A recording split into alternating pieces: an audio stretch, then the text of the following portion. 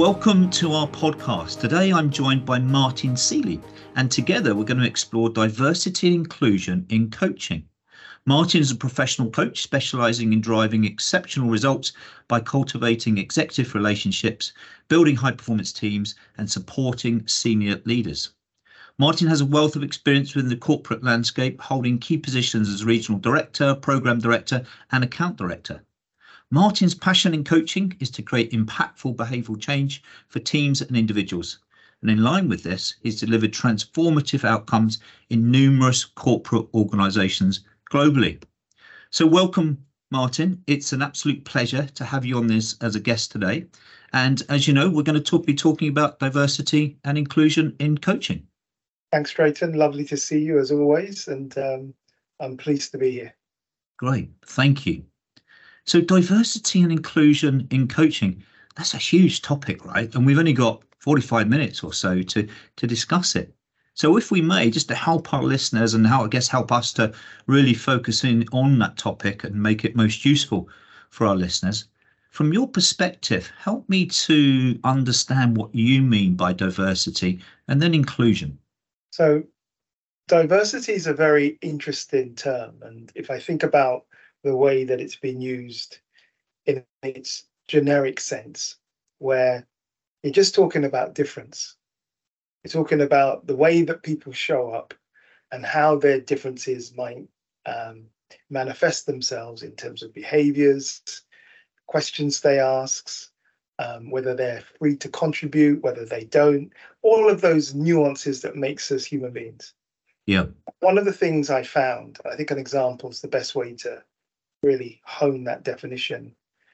I spent a couple of decades having to deal with the fact that the more I traveled, the more I found people coming up in all shapes and different sizes with different needs. My acceptance of the difference of how an engagement might work in Israel versus Dubai, very, very different culturally. Similarities in terms of proximity, but very, very different. And I needed to find a space in me as a coach to accommodate those types of differences. So the first part of diversity for me is around understanding the fact that we're different means that there is some interest in us finding out how we do the same things differently. And I think diversity for me has always been a celebration of the fact we've got more than one way of thinking about a problem. Because most engagements is trying to solve some kind of problem. They don't typically hire us if things are going well, right? There's something needing to be addressed. And not only coaching people from different backgrounds, but having coaches alongside me from different backgrounds, that definition of diversity has always been a comfort for me. It's always been a sense of appreciation that the world is a big place and it comes in a number of different ways depending on who you're talking to. Tell me about the word comfort. That's a really interesting word to use. I guess our audience would understand this difference, and I want to explore further that. And you talked about gaps and being different but doing similar things. But tell me about this comfort. So for much of my corporate background, I was typically a minority the more senior I got. And it wouldn't be unfamiliar to me to be the only black guy in the room. That became my norm as soon as I got to director level. The things that we're interested in, I would find people from different backgrounds. I would find somebody from Asia. I'd find somebody who's flown in from America. I'd find different nuances, but I didn't feel alone anymore because the fact that there were other different people in the room from different parts of the world kind of normalized the fact that I was the only black guy. Sure, okay. And that's why I've always embraced it when I've seen difference and an opportunity to learn something new from somebody whom I haven't met before. They come from a different part of the world, and I expect them to be different but I find that comforting because now we can really find out what it is to be a human being. Right? Yeah, nice. So I really like that. And so what you're saying, having difference in the room created a level of comfort to you because you felt different in the room. yes, But yes, the other yes, key piece that I'm hearing you say is a curiosity to explore that difference and understand that difference and embrace it was a key part of not only as a director within the corporate world, but also within the coaching world, working with individuals and teams. yeah, for sure. Yeah. And I think one of the things that is so interesting, if a word is used to suggest something is going to be difficult or hard, it's really interesting what it creates somatically. If it's used as a word to suggest we're not going to be doing something we'd want to do, but we have to do, that's a very different paradigm. Very, very different.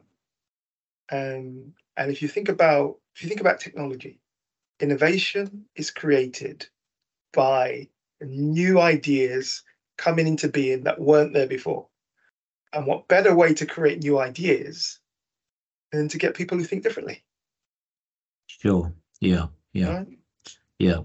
So the diversity, and I guess linking into this, the neurodiversity that we have in organizations and the great creativity and different ways of thinking and operating that someone who is not neurodiverse. Right. Yeah, yeah. And Tracy, I always try and use normal language to say, for example, you're going to a family gathering and you're aware that your family has a number of people coming from different parts of the world. How might you think about how you cater for that? How might you Yeah. think about who drinks alcohol, doesn't drink alcohol? How might you think about, is it customary just to shake hands and hug as we would do in the West, or is there anybody from the Middle East where actually there's something different? And I keep it really simple. We cater for people of differences by trying to understand and accommodate, and we all grow in the process. Yeah. So the things you're describing, I guess, are very practical. And before, at the beginning of this, you said, the behaviors that we have. So asking about, I guess, dietary requirements or how we interact with someone initially, that's what I would call, if I may use coaching language, the outer game. I guess the best way to leverage diversity and all those differences is to develop an inner game which has that ability to accept, to understand, to leverage, to be curious about those differences, and then maximize that difference to get the impact that we want as coaches, or whether that's on a one-to-one or team basis.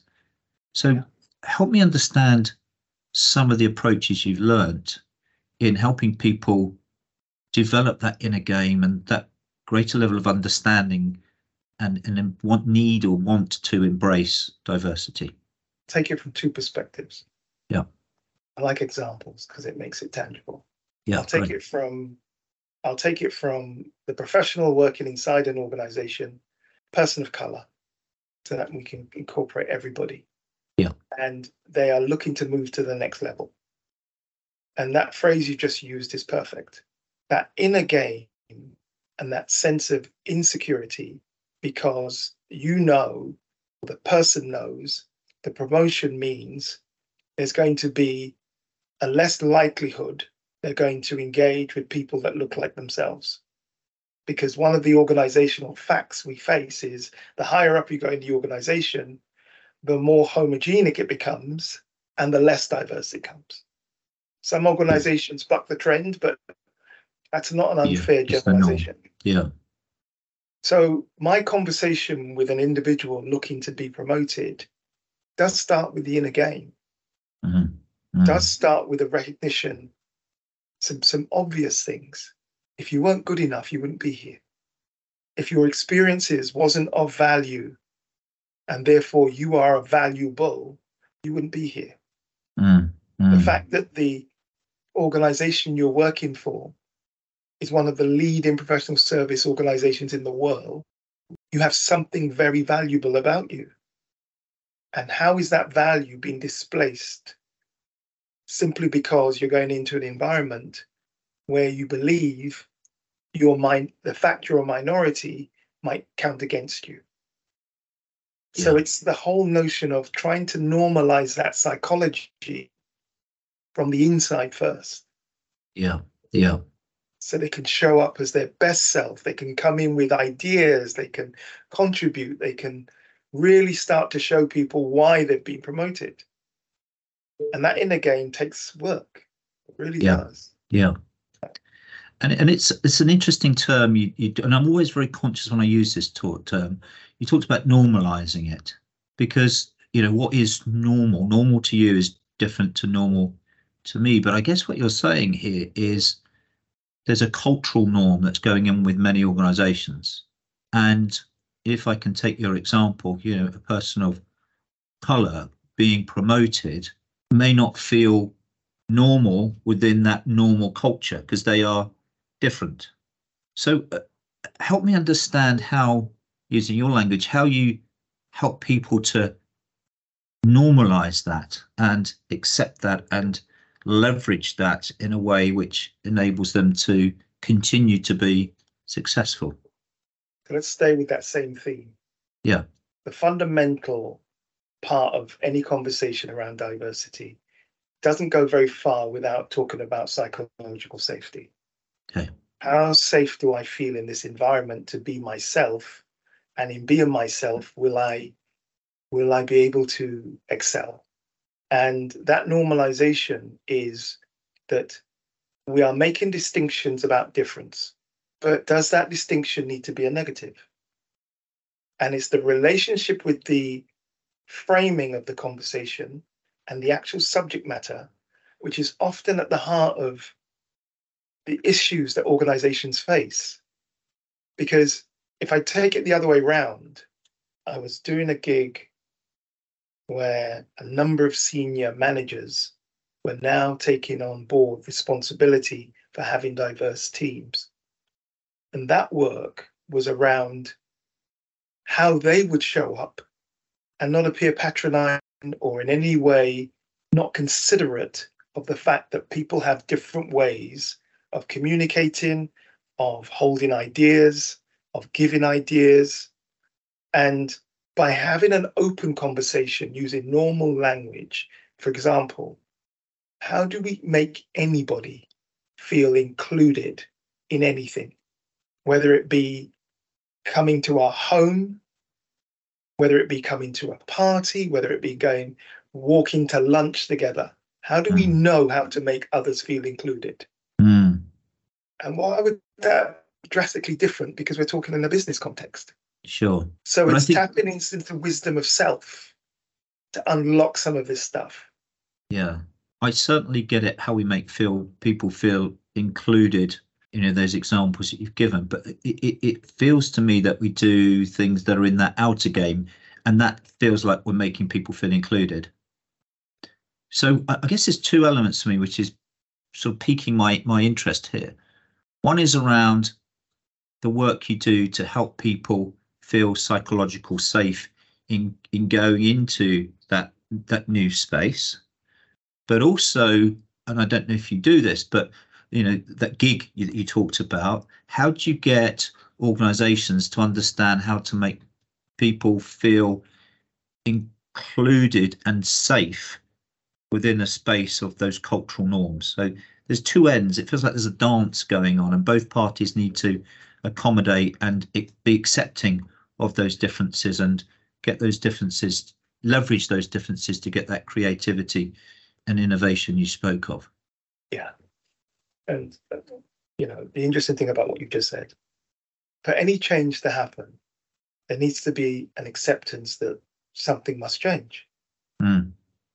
That acceptance can come in a number of ways. That acceptance can come with some initiative that is designed to show we care. And there are some initiatives that are designed, we are going to make tangible changes to make people feel we care. Two different things. Yeah. And when you start any cultural change where the culture of the organization has to now embrace the fact we have very talented people coming from very different backgrounds, all able to contribute. How are we making it safe for their contribution to impact the organization? How are we creating different ways of being? So, for example, brought up in the UK, Friday night, going to the pub, as normal as anything. But that might not be the case for many people who don't drink, who have a different way of celebrating it's Friday night. Yeah. And change begins with just the acceptance that there are differences that need to be honored to make people feel they belong. And it doesn't mean one is excluded from the other. It doesn't stop people doing what they want to do to celebrate the Friday in the pub the way they would always do it. But it's just to take on board the idea half of our team might do that differently. Yeah. And it's that awareness that begins the first seed of change. And what's so interesting in all the conversations I'm having when I am coaching people of color, you'll be surprised how quickly it's noticed. You'll be surprised how the smallest of things are acknowledged. And it's always amazing to me how we sometimes fail to realize how the smallest of things can have the greatest of impact. Because you become hypersensitive to when someone's reaching out, and you become equally sensitive when someone's pushing you away. Sure. So what you're saying, the first part here is raising awareness. That's a key element of both parties. Yes. And people are sensitive to small things, whether they're positive or negative things that will, I guess, help develop that sort of inclusion or that psychological safety. Yeah. Okay. Because if you think about when we meet anybody in an organization, whether we're selling or providing services, we ask ourselves a whole bunch of questions. How did that meeting go? Were they interested? Did they like what I had to say? Were they attentive to the main point of my contribution to the meeting? All the things we take for granted in the normal discourse of what it is to be inside of an organization is exactly the same measures that we have as human beings. Did I feel as if I could contribute in this room? Did anybody ask my opinion? Was I offered any space to show a different perspective from perhaps where I come from? And these things aren't hard because we do them every day, but somehow we inhibit the very things we know because the thing we're trying to make different, we're giving it an added layer of complexity, which forgets the fact we are human beings first. Yeah. It's when you say it like that, it's crazy, isn't it? That we're all human beings and we allow these things to get in the way, in a way, both parties. Absolutely. And the fact that these conversations have now become more commonplace means that, on the one hand, one of the barriers to entry is the fear of getting it wrong. That's often a conversation I have. When I drill down into that, what is wrong in this instance? What do you mean by getting it wrong? It's usually unfounded beliefs based on the lack of attention that's being paid to the person. Never mind the subject. The person in front of you. What are their wants and needs and hopes and aspirations? And how are you addressing that as their manager? Sure. So it's more than empathy here, Martin, right? Isn't it? It's more than understanding the other person's perspective. What I'm hearing you're saying is that, and I had a conversation recently with someone else, similar vein, it's about not only understanding their perspective, but understanding them as a human being at a deep level. First and foremost. Yeah. And as coaches, we're taught to try and understand the client that's sat in front of you. But just help our coaches and other individuals that are listening. How do you go about understanding the individual in front of you? Not just in a coaching session, but just generally in life, because you obviously have a skill of it. So help me and our listeners understand how you do that. I think as coaches, we have a wonderful opportunity to be an instrument of change, because we think on multiple levels. And as well as using the cerebral, we use the somatic. We use the fact of what's not been said, what's not in the room, what question hasn't been answered. So we've got this wonderful way of doing a dance of multiple perspectives simultaneously. Yeah. That's a right. And I think many coaches will recognize that. So then how do we use this so-called multiple perspectives that we have?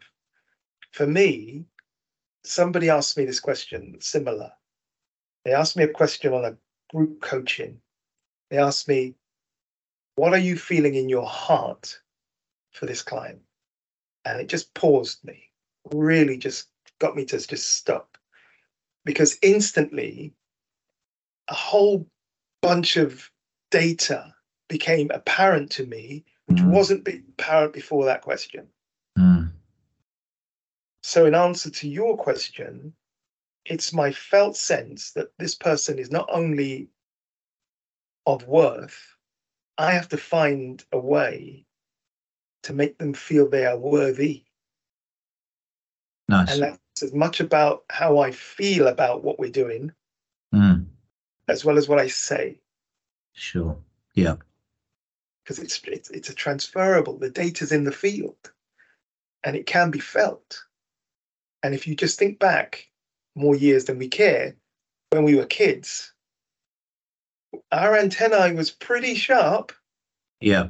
To understanding what was around us. Yeah. Right.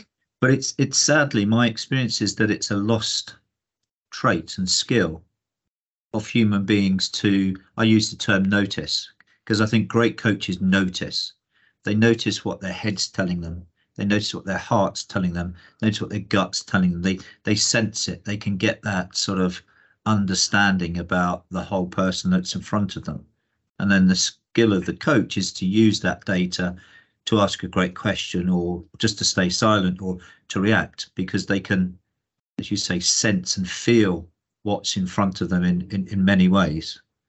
Yeah. But you're right. As my experience of working with many leaders is that for some reason they tend to lose that skill of noticing. They become more focused on potentially on the numbers rather than the human being. And I think as coaches, we develop and refine that skill of noticing, and feeling and thinking, and just recognizing that person for who they are in front of us, with that other piece that you say is a real desire to want to service and to allow them to flourish for who they are. And for me, the privilege of being able to be in service of somebody else's thinking is a privilege. It's nothing. It's something I never take lightly. I think I did some work with Patrick Lencioni's 5 Behaviors. That whole concept of vulnerability-based trust, it's magic, because it's just so easy on the ear, but it's so profound in the implication that if I share something with you, if I am open with you about who I am, why I'm here, perhaps even about my family, my background, that connection, when I understand exactly the same for you, means that we are able to have the most difficult of conversations in the future, because we've had the most simplest of conversation in the past. And that's what builds relationships which can sustain the organizational pressure of having to achieve. And we go up the triangle of accountability and all that stuff. But being vulnerable enough requires courage, and it requires a bravery that sometimes we doubt we have. What if I get it wrong? Go back to that part. Sure. What if I'm rejected because I've done it clumsily? What if? But the bravery means I'm going to dare greatly anyway. Because I do believe that if you show the level of empathy to another human being that you would want them to show to you, you have a pathway to a relationship which can only flourish. Mm. And I think it goes beyond just showing, or having, I should say, empathy with another human being. It's allowing that empathy and that trust to then lead to better conversations. Yeah, for sure. And for me, that's where the magic happens, not just in coaching, but if you could create that type of environment across an organization, the amount of creativity, innovation, growth that one could create is just phenomenal. Yeah. There's many textbooks on resistance to change. But one of the things that I value most is when you move towards the unknown, when you haven't really figured out all of the answers, but you do it anyway. That reaching across the aisle, so to speak, in the hope there'll be something on the other end to be received. These are the very simple ways that you can start change without having to spend a whole bunch of money. But to your point, much of this has to be demonstrated by the leaders who others look to, because you do normalize a culture from what leaders do. And if all of us embrace the fact that we are leaders in our own right, we have knowledge of something which is unique to us, and we're prepared to lead on that subject, then you've now got an instrument of change. And for coaches, with all of the skills that we possess of questioning and inquiry and holding the space and creating psychological safety, this is why, for me, coaching is in such a wonderful position to be the normalizer of having difficult conversations and bringing both parties to realize their own capability to do just that. Right? This need not remain this big, mysterious challenge, which we need to somehow continually going round the same loop without those significant steps forward, when we've got so many talented resources to do that. Yeah. And that's always one of my biggest frustrations. Well, if I may stick with frustrations, because I share some of those with you as well, Martin, because you said this stuff is not difficult, it's quite simple. And as coaches, we work on to facilitate that type of growth and change. But what are those, if it's so simple, from your experience, what gets in the way of those changes and the work we do? It springs to mind. One is this notion of scarcity mentality, which is fundamentally there isn't enough of something to go around. And therefore, if change is in the mix, I therefore lose something. So there's always that element that the change is too costly, of some kind of transactional way of thinking about it. Yeah. But what's so interesting, that is the reverse of what we're actually playing for.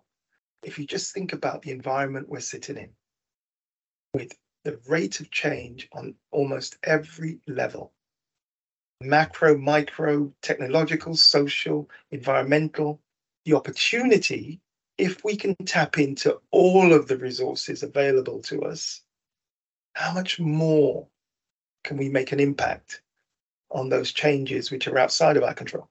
Yeah. And it's the opportunity that's being missed in service of what might be lost. Yeah.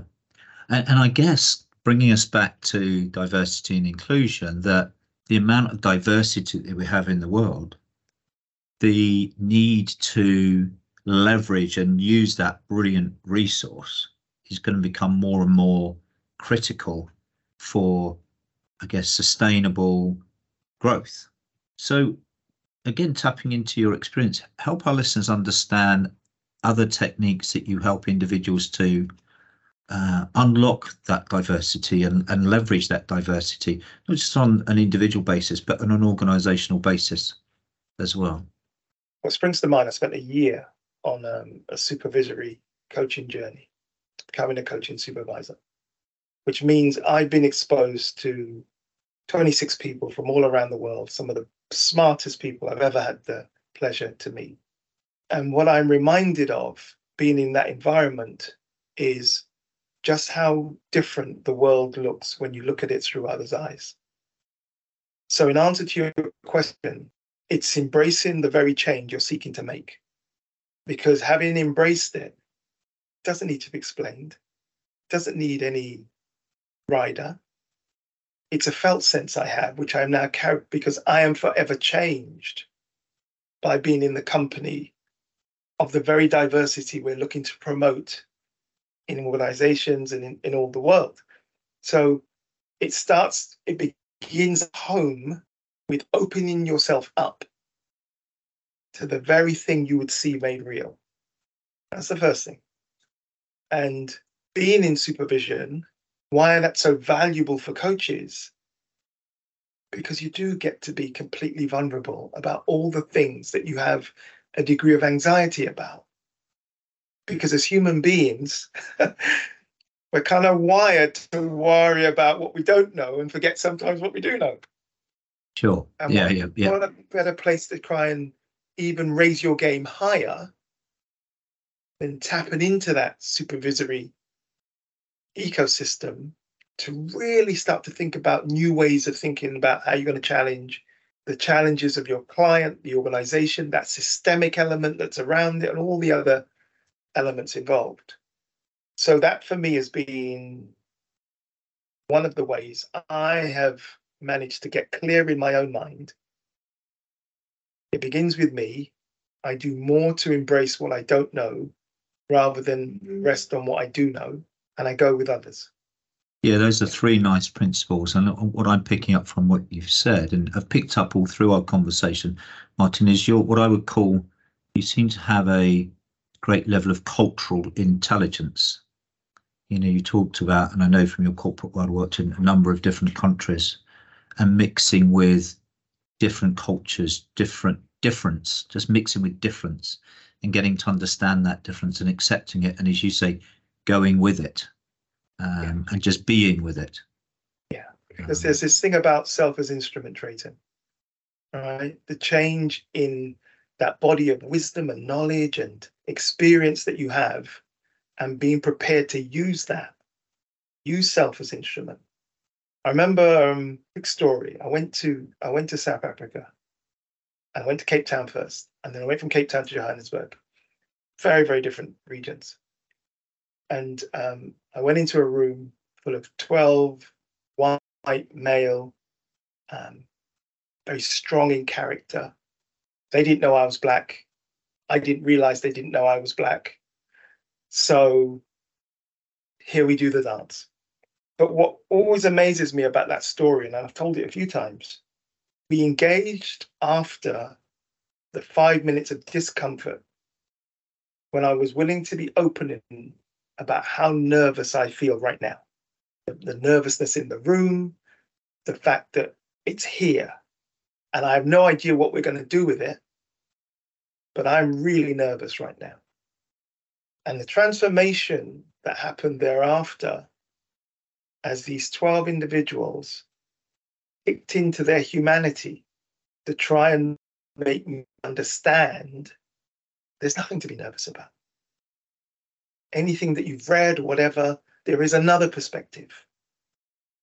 And what then transpired was a really good, powerful conversation, but it did start with vulnerability. It did start with honesty. And it did start with the fact, self as instrument, my body was racked with a whole bunch of doubt. And the reason why I tell that story is because, doubt means you're going to do something. You're not sure how it's going to work out. Mm-hmm. But dare greatly all the same, because you'll be surprised what's just on the other side. The other side of that. I love the story, Martin, because I think it picks up a really important point, which from my own experience is a bit of a blocker of people making people inclusive and embracing diversity. And that's the word vulnerability. And, you're a wonderful human being, and working with you before is you are very comfortable in sharing that vulnerability. But what I notice with working with many leaders is sharing a vulnerability is seen as a weakness. And they try to cover that up with power and ego. So help me understand how you help some of the leaders that you work with be more vulnerable and open up to allow that diversity and a different way of looking things into their world. Great question. Great question. The chemistry session that we take for granted does take on a different nuance depending on the assignment. And what I found, Drayton, that I do more, typically I would allocate 30 minutes. I would make that an hour. Okay.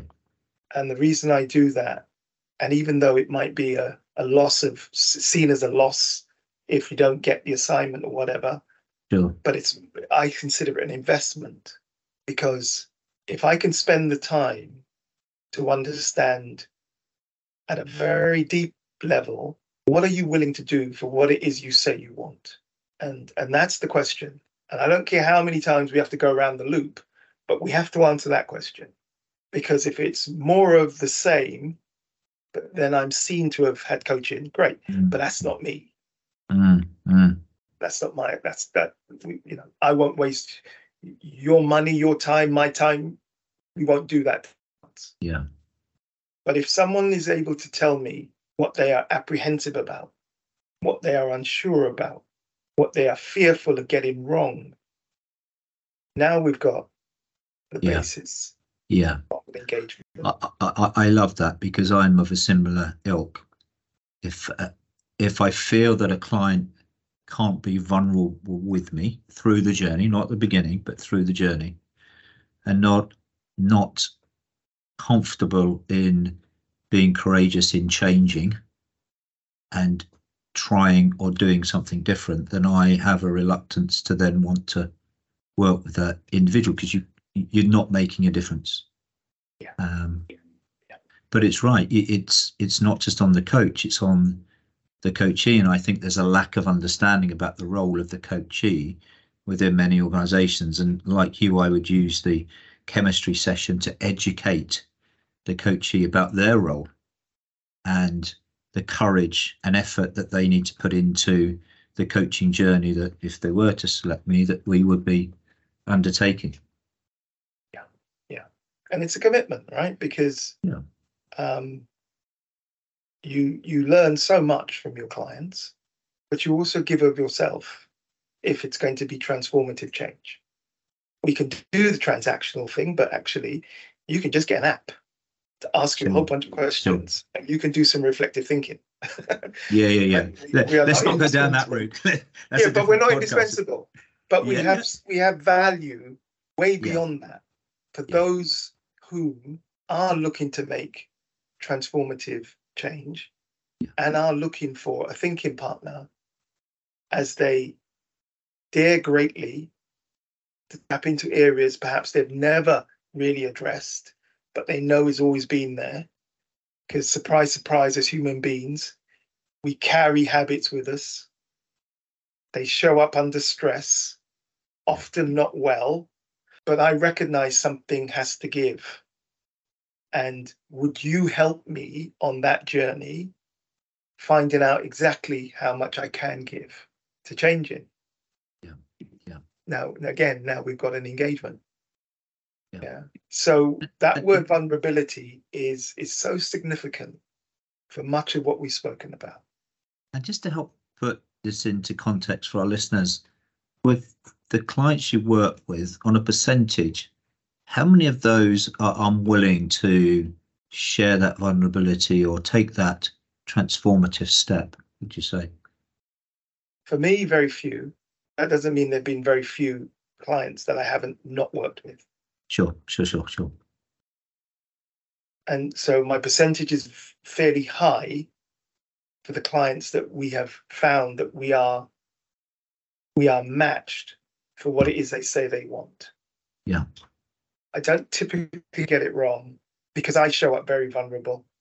Mm. I show up with all the things I cannot do, because when the consulting is mixed up with the coaching, and I want you to turn me into this, and I want to be doing all of that. So when I am very vulnerable, no, that's not me. And then when I explain what I am, what I have done, and what I am capable of doing, does that sound like it would be useful to you? And then let the response tell its own story. Yeah. And then we do the dance together. And I'm all in for my clients. Have always been. Yeah. And I know that about you. It's, Yeah. the first time we ever met, Martin, you just get that feeling of you being very human, very vulnerable, very open is another word, which is great. And I think all great coaches need that. But it is work in progress. It's something, as you say, we're on that journey and constantly learning from the diversity that we have and meet within the world, to allow that in and understand it. So Martin, before we come to a close, top tips, sort of summary of those things that you want our listeners to take away to make sure that they leverage diversity and inclusion within their coaching practice. First thing I would say, which is far more prevalent than perhaps is realize, an individual's felt sense that this is a space where I am considered, I feel seen, I feel heard. That felt sense is everything in this space. The second thing is that preparedness not to actually know what's going to happen. I've had some horrendous conversations where people explain all the things that went wrong, but I'm trying to hear, where's the opportunity here? Because often when things go wrong, so-called wrong, it's the opportunity to really look at what's going on here. Yeah. So even that notion of getting it right or wrong, that binary thinking, is not helpful. Yeah. And then the other thing I would say, the body of wisdom that most of the coaches that I meet and have the pleasure of working with and being around, that body of wisdom, knowledge, sense of self, is more than enough to meet the challenge that we're facing now, because we've put some specific words around. It's more than enough. But you need to open yourself up to the fact it might not come out the way you think it's going to come out, at least initially anyway. Yeah. That uncomfortableness is a given, actually, and it's to be embraced because it means something can happen. Yeah. And then the last thing I would say, trust your supervisor.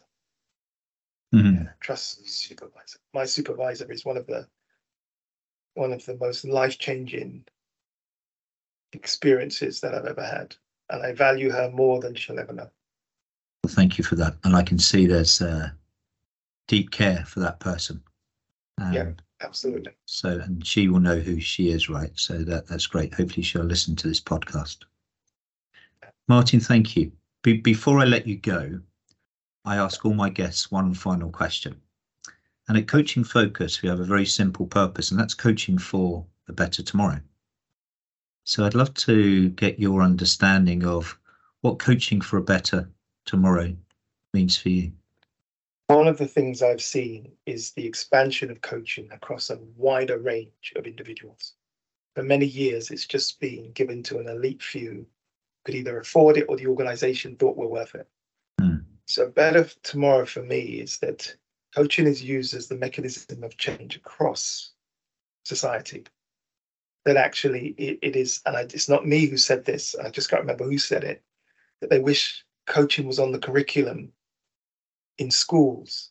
Not that you want the world to be full of coaches, just want people to engage with a reflective space as a norm, to stand back, to reflect before moving forward. So that's for a better tomorrow. Yeah, brilliant. And just to build on that, I think that's lovely. We do work for universities to help educate students who are moving from campus to the corporate world to develop that mindset, because what we want to do is change society that has different conversations.